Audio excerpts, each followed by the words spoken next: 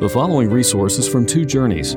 Two Journeys exists to help Christians make progress in the two journeys of the Christian life, the internal journey of sanctification and the external journey of gospel advancement. We do this by exporting biblical teaching for the good of Christ's church and for the glory of God. Please visit twojourneys.org for more resources. This morning I'm going to preach on the topic that Jim just read about, but as I did last week, I'm going to be working through Matthew 19 more than Mark 10, so probably better for you to turn to Matthew 19, parallel passage. On December 21st, 1988, a timer-activated bomb exploded on Pan Am Flight 103 over Lockerbie, Scotland, killing all 259 individuals on board, 11 individuals on the ground. Since the massive Boeing 747 airplane had reached an altitude of 31,000 feet, the explosion created what some called the largest crime scene in history. The wreckage spread over more than 1,200 square miles. Investigators painstakingly collected the fragments in order to determine the cause of the explosion. Eventually, these amazingly skilled people identified trace amounts of explosives to help confirm that this incident was not an accident, but indeed caused by an act of terrorism, deliberately planned and executed with murderous intent.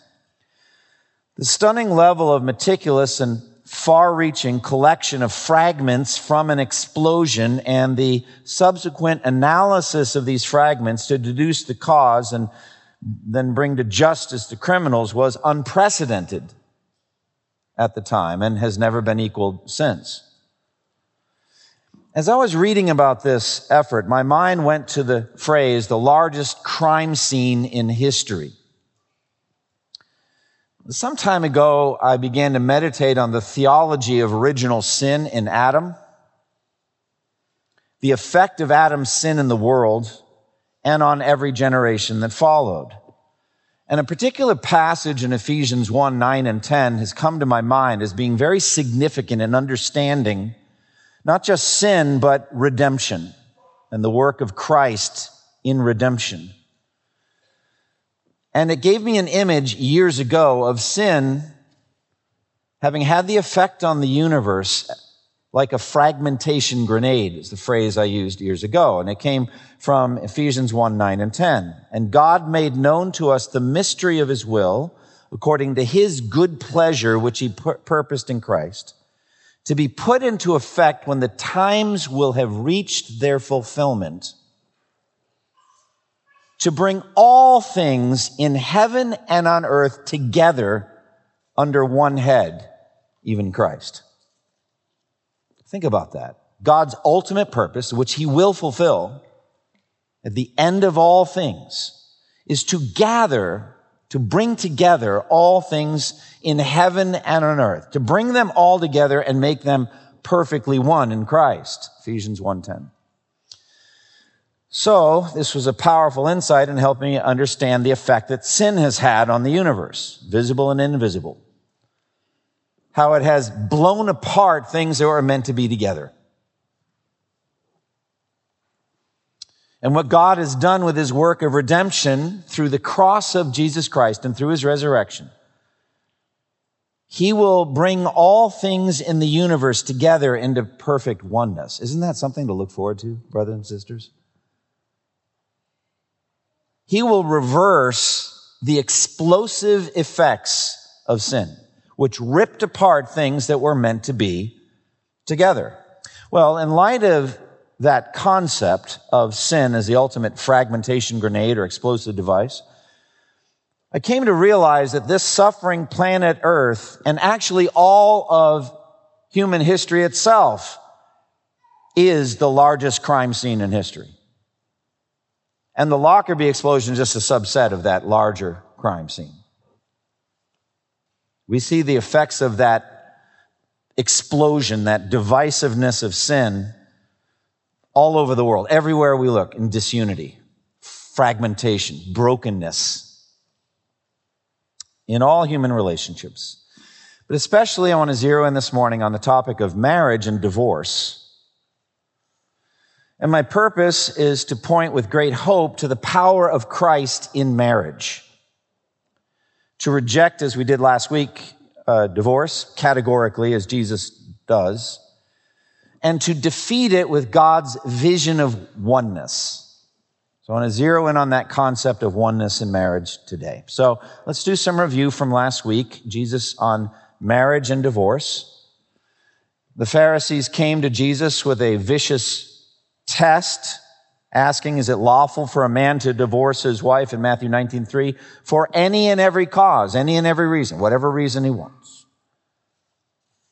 And so walking through Jesus' answer from Matthew 19, haven't you read, as we said last time, in Jesus' mind, the answer for all marital issues, all marital problems is in the Bible. The Bible is sufficient, completely sufficient to define marriage, to heal it, to empower it, make it fruitful. Haven't you read? That at the beginning, the Creator, so Jesus went back to God's original intention in marriage, asserting that the paradigm God set up at the beginning of human history is permanent for all of human history. So in the account you heard in Mark, Jesus begins right away. What did Moses command you? They went barking up the wrong tree. Moses permitted a divorce. Jesus was saying, no, I'm talking about earlier than that. I'm talking about Genesis 1 and 2. What did Moses command you? That was Jesus' mindset. So the paradigm at the beginning, the Creator, is good for all time. And so I said last week, God made marriage originally, and God makes marriages specifically. God is active in bringing a couple together. God made the original paradigm, and lays it on all cultures, all marriage for all time. Will never change on that. And so haven't you read that at the beginning, the Creator made them male and female? God spoke through biology, and he spoke also through Scripture.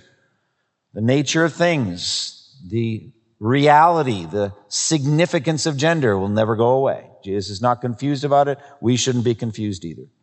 One man, one woman, covenant union for life. That's marriage. And said, for this reason, a man will leave his father and mother and be united to his wife, and the two will become one flesh. Genesis 2:24. Though it's just in the narrative, wouldn't have been in a red letter edition of the Old Testament. It's just in the narrative. It's God's word. God said it. Doesn't matter that Moses wrote it ultimately. What matters is God said. This is the paradigm he gave us. And a man will leave his father and mother and be united to his wife. Cleave in the KJV very famously. Like they're glued together. A picture of oneness.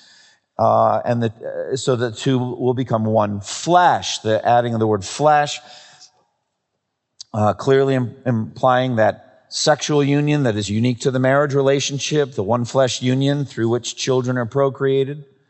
But then Jesus doubles down. He circles back on that same, so they are no longer two but one, in case you missed it. He adds that extra phrase, so they are no longer two but one. That is the foundational truth. The two become one is the reason why divorce is wrong. And then his final legal binding pronouncement. Therefore, what God has joined together, let man not separate. That's the ruling by the judge of all the earth. John chapter 5, all judgment has been entrusted to the Son. He is the judge of all human beings. And this is his verdict on this matter. This is his command, his prohibition. Let man not separate. So no, it is not lawful. No, it is not right for a man to divorce his wife for any and every reason. Then in Matthew 19, the question about Moses, why then did Moses command that a man give his wife a certificate of divorce and send her away? Jesus replied, Moses permitted you to divorce your wives because your hearts were hard, but it was not this way from the beginning. So he walks through the Moses statement and law concerning divorce. And then the clear prohibition, Matthew 19:9, I tell you that anyone who divorces his wife, except for marital unfaithfulness, porneia, and marries another woman commits adultery. In Mark 10, 11 and 12. Anyone who divorces his wife and marries another woman commits adultery against her. And if she divorces her husband and marries another man, she commits adultery. Okay, so not dealing with the exception clause, which I dealt with last time. In general, divorce is forbidden. Now, I ended last week with an illustration from that photographer turned family minister, Reb Bradley. You remember how he had photographed their wedding? And some of you maybe weren't here last week, but this photographer had photographed a wedding, but he's later in ministry, and this man said, I think you photographed our wedding. Yeah, I remember. How's it going? And the man said, I think we're going to get a divorce. And then there was this awkward pause. Very important, awkward, but it's important. You need to know when to do an awkward pause. Crickets. You can't, he said. I beg your pardon? You heard me. You can't. I was there as a photographer, but I was also there as a witness. And I heard what you said. And this is the very thing you promised you wouldn't do. And I'm holding you to it. He said, what do you want me to do? Work it out. I didn't tell you the rest of the story. He met with the couple, and they did work it out, and they didn't get a divorce. Happy ending. But now this is my effort to help you all work it out. That's what this sermon is. It's like, okay, pastor, we can't get a divorce, so help us. Help us to work it out. So that's what we're going to do. And there are a lot of approaches I could take on this sermon today. I've already walked through what I did last week. This is meant to be helpful to marriages. First of all, I'm very aware that not everyone I'm talking to is married right now. I'm aware that some were married. You're either divorced in the past or widower. I understand that. Others of you will be married in the future, but you're not married now. Others of you, I'm very aware, have the gift of singleness. But I am coming from the basic concept of us as a local church. We should care about each other. We should care about others who are not in the exact condition we're in. We should care about their situations. And so I would hope that every member of this church, and indeed every visitor, would care about the health of the marriages in this church and marriage in general. So I'm going forward in that conception. So what I'm going to do, I decided I'm going to kind of stay in my lane here on this, because I could go anywhere. There are hundreds of sermons I could preach on marriage, a lot of different passages I go to. But I want to stick to Matthew 19, Mark 10, and stick to two issues. Above all,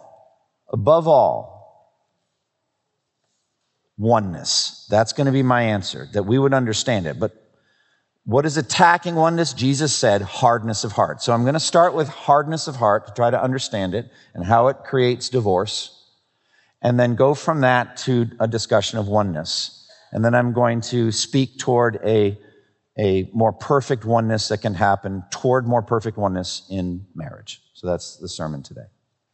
So let's start with the problem. And the problem is hardness of heart. Jesus said, Moses permitted you to divorce your wives because your hearts were hard. Now, what does this mean? Hardness of heart. Biblically, the phrase refers to resistance or rebellion against the word of God. A resistance to, a rebellion against the word of God. That's hardness of heart. First time we see the phrase famously is with the condition of Pharaoh. You remember at the time of the Exodus. Exodus 5, God commanded Pharaoh, let my people go. Pharaoh said, who is the Lord that I should obey him and let Israel go? I do not know the Lord, and I will not let Israel go. That's hardness of heart right there. Later, Exodus 7, 13 and 14. So Pharaoh's heart became hard, and he would not listen to them, just as the Lord had said. So hardness of heart means I'm not listening to what God is saying. Then the Lord said to Moses, Pharaoh's heart is unyielding. So it's an unyieldedness to God. You're not yielding to God. He refuses to let the people go. So hardness of heart is rebellion against God. Sadly, tragically, it was later clearly displayed in the people of Israel themselves. Again and again and again, they displayed hardness of heart toward God. So much so that David, writing centuries later, in Psalm 95, verse 7 through 10, said, today, if you hear his voice, do not harden your hearts as you did at Meribah as you did that day at Massa in the desert, where your fathers tested and tried me, though they had seen what I did. For 40 years I was angry with that generation. And I said, they are a people whose hearts go astray, and they have not known my ways. That's hardness of heart. Going astray from God, not knowing his ways. A hard heart, then, is one that is stubborn toward God. It's not soft. It's not yielded. It's not obedient. I believe biblically a synonym for a hard heart in the case of Israel was stiff-necked. Again and again you see that statement. They are a stiff-necked people. Exodus 32:9. I have seen these people, the Lord said it to Moses, and they are a stiff-necked people. I think it's a synonym. It's just a different image for the same thing. It means to be rebellious, not soft, not yielded to God. You're fighting him, pushing back. So the author to Hebrews picks up on Psalm 95 and just applies it to all Christians for all time. Today, if you hear his voice, do not harden your hearts. It's a fundamental command to all people, apart from marriage, on any topic. If you hear God speak to you from his word, don't harden your hearts, as they did in the rebellion. And it comes from Romans 8:7. The mind of the flesh is hostile to God. It does not submit to God's law. Indeed, it cannot. That is a hostility to God that does not submit to God and to his law. So the hardness aspect implies that God wants softness when it comes to his word. It means yieldedness, compliance, obedience. Divorce comes about when people harden their hearts toward God above all. They will not obey his rules. Within the marriage, they break rules within the marriage, such as adultery, porneia. They'll break God's law within the marriage and destroy it. Or in their relationships with each other. And divorce comes as a result. But beyond that vertical nature of hardness of heart, there's a hardness of heart that happens horizontally within the marriage, the couple. A hard heart horizontally is one that's not moved with compassion or love toward the circumstances of another. We're supposed to love our neighbor as ourselves. Martin Luther said, your nearest neighbor is your wife. And so we see biblically, occasionally, hardness of heart 95% of the time in the Bible is vertical. But there are some times that it's used horizontally, like in Zechariah 7:9-12. This is what the Lord Almighty says, administer true justice, show mercy and compassion to one another. Do not oppress the widow or the fatherless, the alien or the poor. In your hearts, do not think evil of each other. But they refused to pay attention. Stubbornly, they turned their backs and stopped their ears. They made their hearts as hard as flint and would not listen to the law or to the words the Lord Almighty had sent by his Spirit. So even that verse, so there's a horizontal aspect. It's really vertical.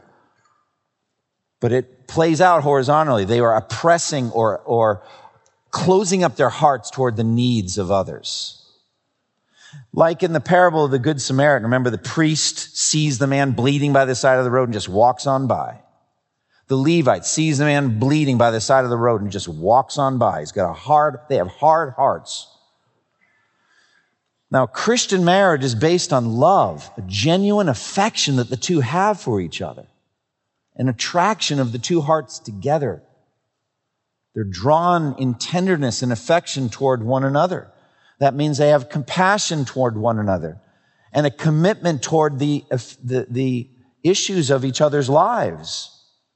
Rejoicing when your spouse rejoices, mourning when your spouse mourns. What happens to your spouse happens to you. You share everything. Your hearts are bound together. But when hardness of heart comes in, the couple is no longer sensitive toward the feelings of the other. And divorces can often display a tragic, terrifying viciousness between two people who used to love each other. And God likens divorce to violence. He actually likens it directly to violence. It's a form of violence. Malachi 2:16, I hate divorce, says the Lord God of Israel, and I hate a man's covering himself with violence as well as with his garment, says the Lord Almighty. So guard yourself in your spirit and do not break faith with the wife of your youth. And so it's a violent thing to say to someone that you used to love, I don't love you anymore. I don't want to live my life with you anymore. It rips that person apart. So you can imagine the cleaving, the gluing together. There's no way to get those two pieces of wood that are glued together apart cleanly. It doesn't come apart cleanly. It's incredibly damaging. All right, so to combat divorce, we have to start with this topic of hardness of heart. How do we solve that? Is that not the question of all of redemptive history? How do we solve this problem of hardness of heart? Well, there is one, and there is only one answer, and that is Jesus Christ, his saving work on the cross and the empty tomb. And it is sufficient. It is sufficient. So I would just say to you couples, and indeed to everyone who hears me, begin with letting your heart be convicted of your own sin.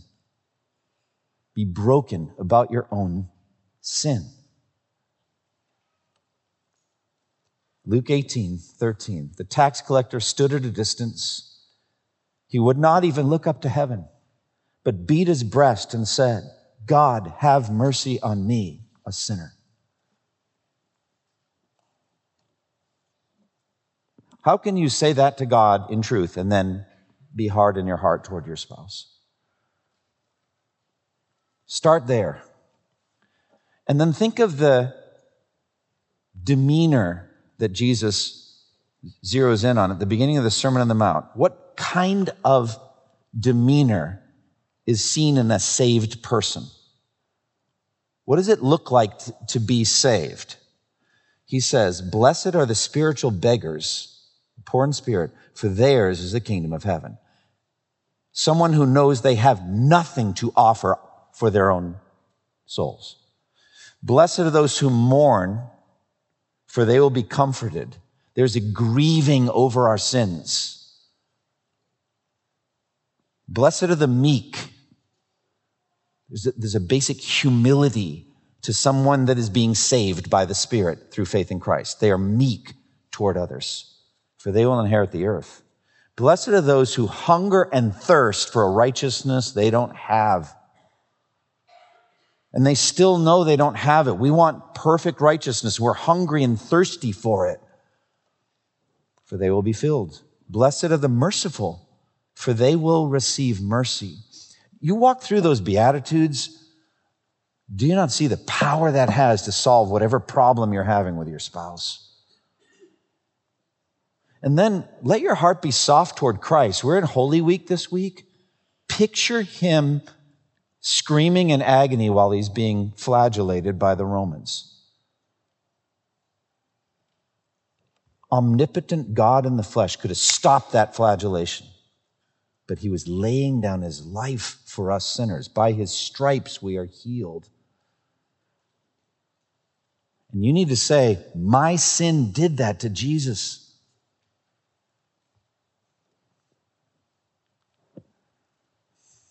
Look at him suffering there on the cross. Look at him. See him with eyes of faith. Before your eyes, your very eyes, Christ Jesus was portrayed as crucified. See him bleeding, crying out, my God, why have you forsaken me?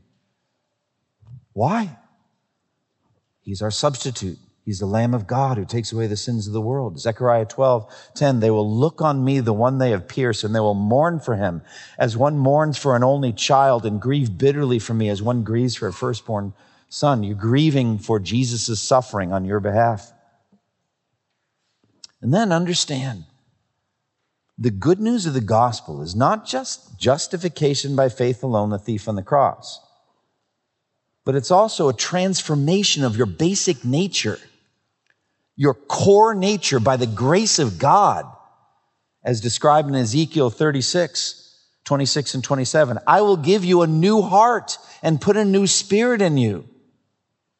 I will remove from you your heart of stone, and I will give you a heart of flesh.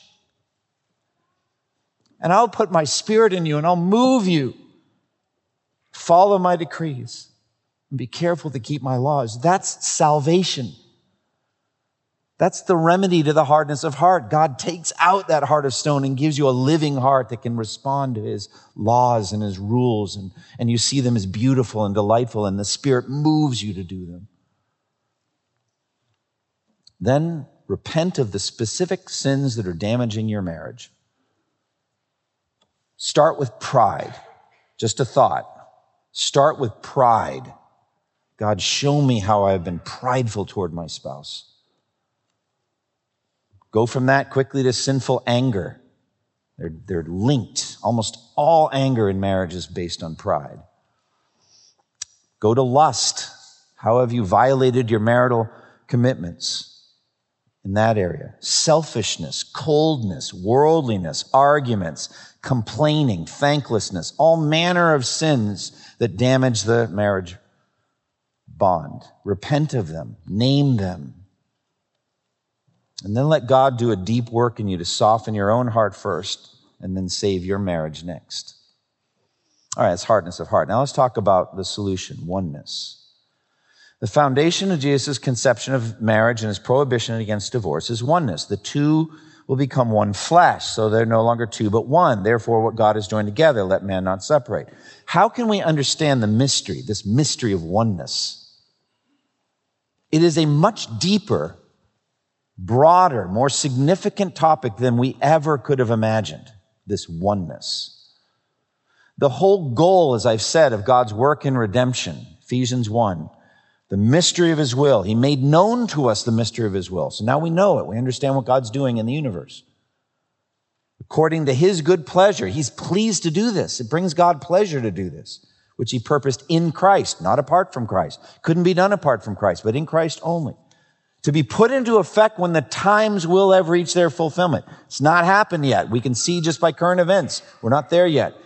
But when the times will have reached their fulfillment, to bring all things in heaven and on earth together under one head, even Christ. That's his purpose, oneness. All right. The ultimate picture, pattern of oneness is God himself, the Trinity. Now we're going into the glowing core of Christian theology, the deepest mystery of our faith, the doctrine of the Trinity. Doctrine of the Trinity means that we believe there is one God and only one God who has eternally existed as three distinct persons, the Father, the Son, and the Holy Spirit. Stated differently, God is one in essence and three in person. So three truths. Number one, the Father, the Son, and the Holy Spirit are distinct persons. Each of those persons is fully God, and there is only one God. That's the doctrine of the Trinity. But it's mysterious. The mystery is the oneness, not the three. The threeness is not mysterious. Cultures all over the world are polytheistic. It's not hard for us to imagine three gods or a pantheon of gods. Mystery is Deuteronomy 6:4. Hear, O Israel, the Lord our God, the Lord is one. There is one God and only one God. And then Jesus elucidates, and it was in the incarnation that then we started to expand and could more fully understand the doctrine of the Trinity, because Jesus' claims about himself. And he said in John 10:30, I and the Father are one. Anyone who has seen me has seen the Father, but I'm not the Father. Or his prayer in John 17, which is vital to my whole presentation to you right now. John 17:11, Holy Father, protect them by the power of your name, the name you gave me, so that they may be one as we are one. And again, later in that same prayer, John 17:20 and 21, my prayer is not for them alone. I pray also for those who will believe in me through their message, that all of them may be one, Father, just as you are in me and I am in you. So, bringing it to marriage, all unity in a Christian marriage is based on the unity of the Trinity. It's a picture of the unity of the Trinity. Separate persons, but one as the Father and the Son are one. But what does that mean? Different centers of personality of being, but a shared essence. And so I want to commend to you Philippians 2:1 through 11 as the best kind of descriptive kind of passages to explain how I conceive the oneness of the Father and the Son and the Spirit. And we don't have time to walk through it. Marvelous class, Bob Olander. Thank you, brother, for what are the odds that the very same Philippians is the thing I'm doing here? And that was very thorough. I don't have the time to go thoroughly through it. But I just want to commend to you Philippians 2, 1 through 11, but especially starting at Philippians 2, 2, where he's commending this for the Philippian church. But I want you to think about the Trinity in this sense. Having the same mind, having the same love, being one in spirit, one in mind. It's one translation of Philippians 2, 2. So the Father, the Son, and the Spirit have the same mind. There's a factual kind of scientific aspect to the oneness that they think the same way about every topic. They understand everything the same way. They have the same facts and agree that those are the facts. There is not the slightest shadow of a shade of disagreement between the Father, Son, and the Spirit about any topic, ever. It's incredible. They're of one mind with each other. And they have the same love. They have the same love. It's not just an intellectual, but there's an affection side, like a magnet attracted. That's what love is. And their hearts are attracted to the same things or repulsed from the same things to the same degree. They love each other with the same love. There's no unrequited love within the Trinity. And they love the same things. They love righteousness. They hate wickedness. They love the people of God. They love the plans that they have. They have that same affection, the same love. And they are of the same spirit. Most translate that in sense of the same purpose or direction or plan. They're going in the same, they know what they're about. They're going in the same direction. They agree. They agreed before the foundation of the world about redemptive history. They agreed about every aspect of redemptive history. Father, Son, and Spirit. That is the unity that Christian couples should strive for. And you may ask, is that even possible here on earth? No, not perfectly. But it is the goal. That's what we're striving for in Christian unity. In a local church, it's Philippians, but in marriage. And how do you do that? Well, then he goes negative to say, what is it that damages the unity of the Christian fellowship? Now we're going to go over into marriage, all right? Do nothing out of selfish ambition or vain conceit, but in humility consider others better than yourselves. Each of you should look not only to your own interests, but also the interests of others. Can I just say, husbands and wives, if you did that, you wouldn't have any problems. But Pastor, that's hard. You're going right at your pride at that point. Pride is the greatest enemy to harmonious marriage. So don't do anything out of selfish ambition or vainglory, vaunting yourself. But in humility, consider your spouse better than you. Consider them at a higher level than you in that sense. You're going to honor them ahead of yourself. And consider your spouse's needs like you consider your own. Husbands are to love their wives as their own bodies. So that's similar. The idea is I'm going to consider your needs the way I consider my own. And then he gives us this beautiful example of Christ as the ultimate picture of humility. Have this mind in you, which is also in Christ Jesus. Let me pause and say, Corinthians tells us we have the mind of Christ. So in conversion, you've been given through the Holy Spirit the mind of Christ. Use it. Think like Jesus, who being in very nature God did not consider equality with God something to be grasped, but made himself nothing, taking the very nature of a servant, being made in human likeness. And being found in appearance as a man, he humbled himself and became obedient to death, even death on a cross. Spouses that have that kind of servant attitude will have rich, full unity in marriage.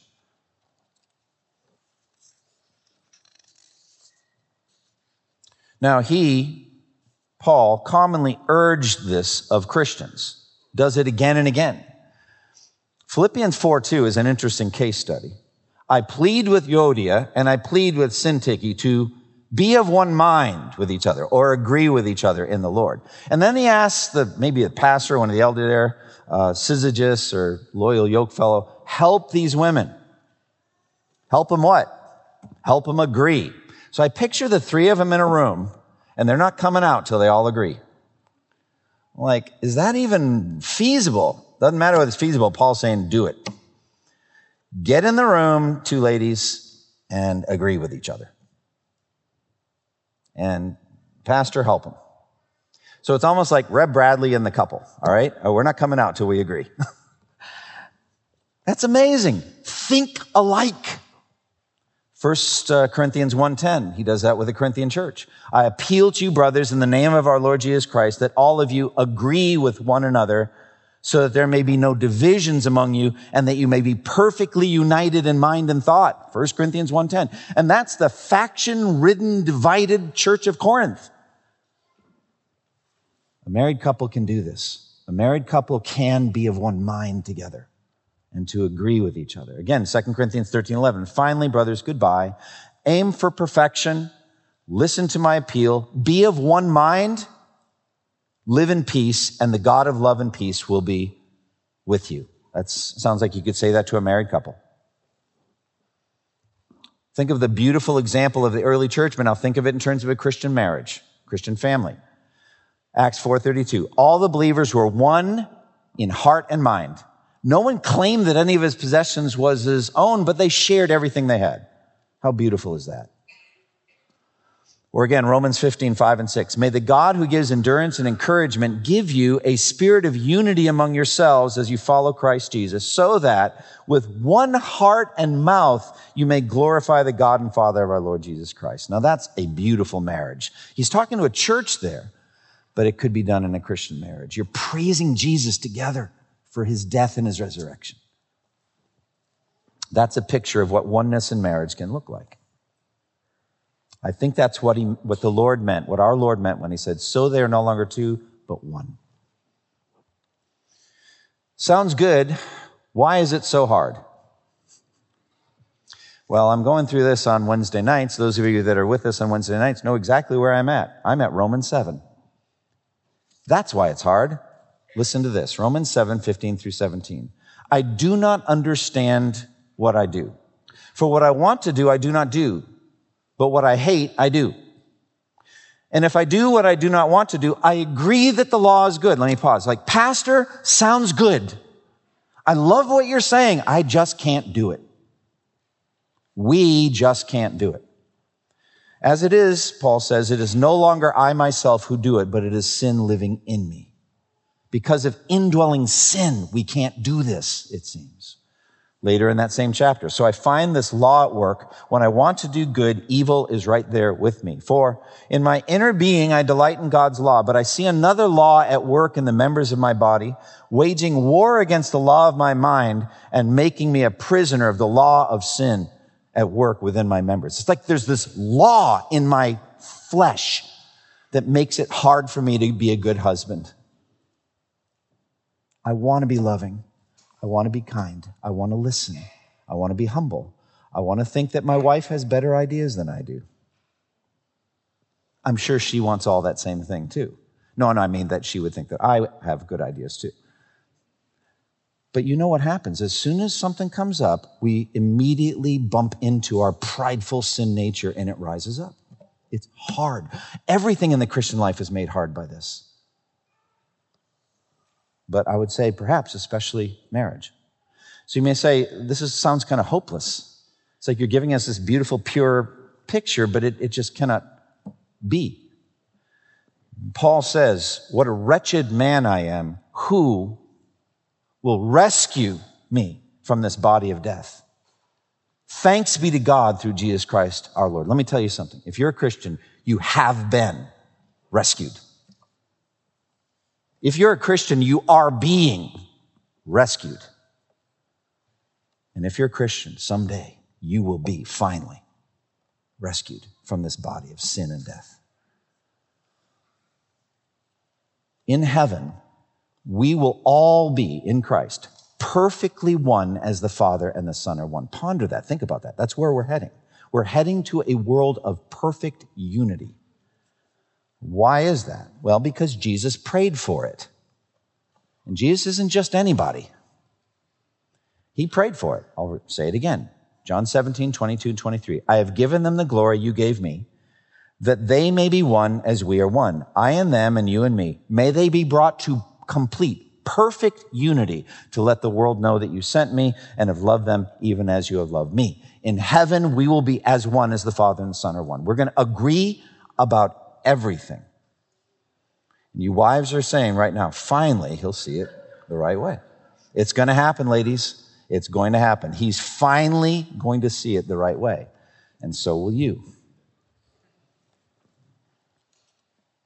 Perfect one. And what that means, you know what it means? You Christian couples, you're heading toward a world of super marriage in heaven without actually having a one flesh union. One flesh union won't be needed anymore. We'll not be married. We'll be like the angels in heaven. But you'll have a superior unity in Christ than you ever had here on earth. That's something to look forward to, isn't it? And why? Because Jesus prayed for it. And it says in 1 John 5, this is the confidence we have. If we ask anything according to God's will, he hears us. And we know that if he hears us, whatever we ask, we know that we have what we ask of him. That's true of Jesus. Does Jesus ask according to the will of God? Friends, that's an easy theology question. Do you think that Jesus asks God for things that God wants to give Jesus? Yes, Jesus bats 1,000 on his prayer requests. That means everything he prays for in John 17, he's going to get. All of it. Not, oh, I just wish we could be one. Jesus wants us one, like it's some weak, vague wish.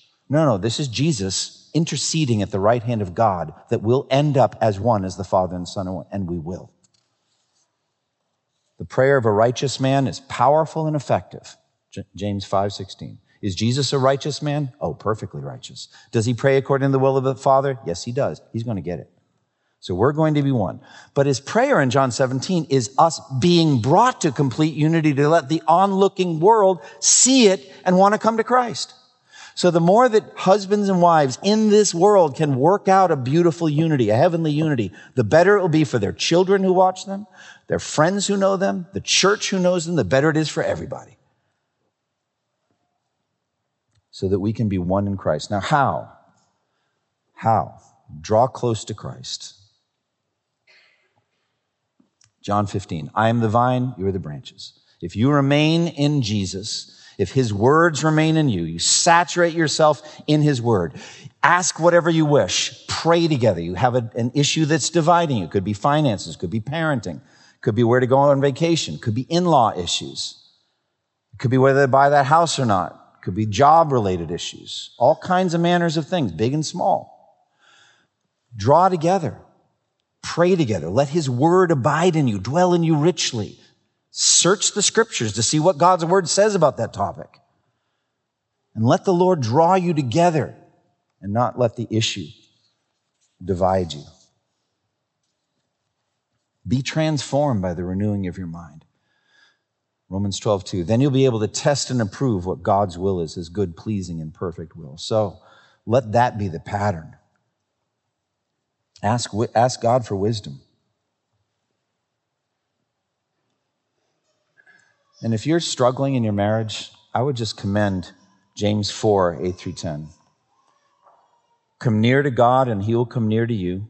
Wash your hands, you sinners. Purify your hearts, you double-minded. Grieve, mourn, and wail. Change your laughter to mourning and your joy to gloom. Humble yourselves before the Lord, and he will lift you up. Hold hands together. Confess your sins to each other. Freely give forgiveness to each other because you've been forgiven 10,000 talents. And then communicate. Listen to each other. Talk about the issue. Work it through. Ask God for wisdom. Search the scriptures. And walk together in oneness. There's like 3 or 4 other pages of stuff, but we don't have time. We're going to turn now to a time of the Lord's Supper. And this is a beautiful picture of our heavenly unity that we're going to have. I'm going to close the sermon time in prayer, and then I'm going to ask the deacons to come help serve table. Father, we thank you for the truths you've given us today, for oneness in marriage, concerning hardness of heart and oneness, I pray that you take these lessons and press them on deeply into our hearts. And now as we turn to celebration of the Lord's Supper, be with us, the center of this time. In Jesus' name, amen. Thank you for listening to this resource from twojourneys.org.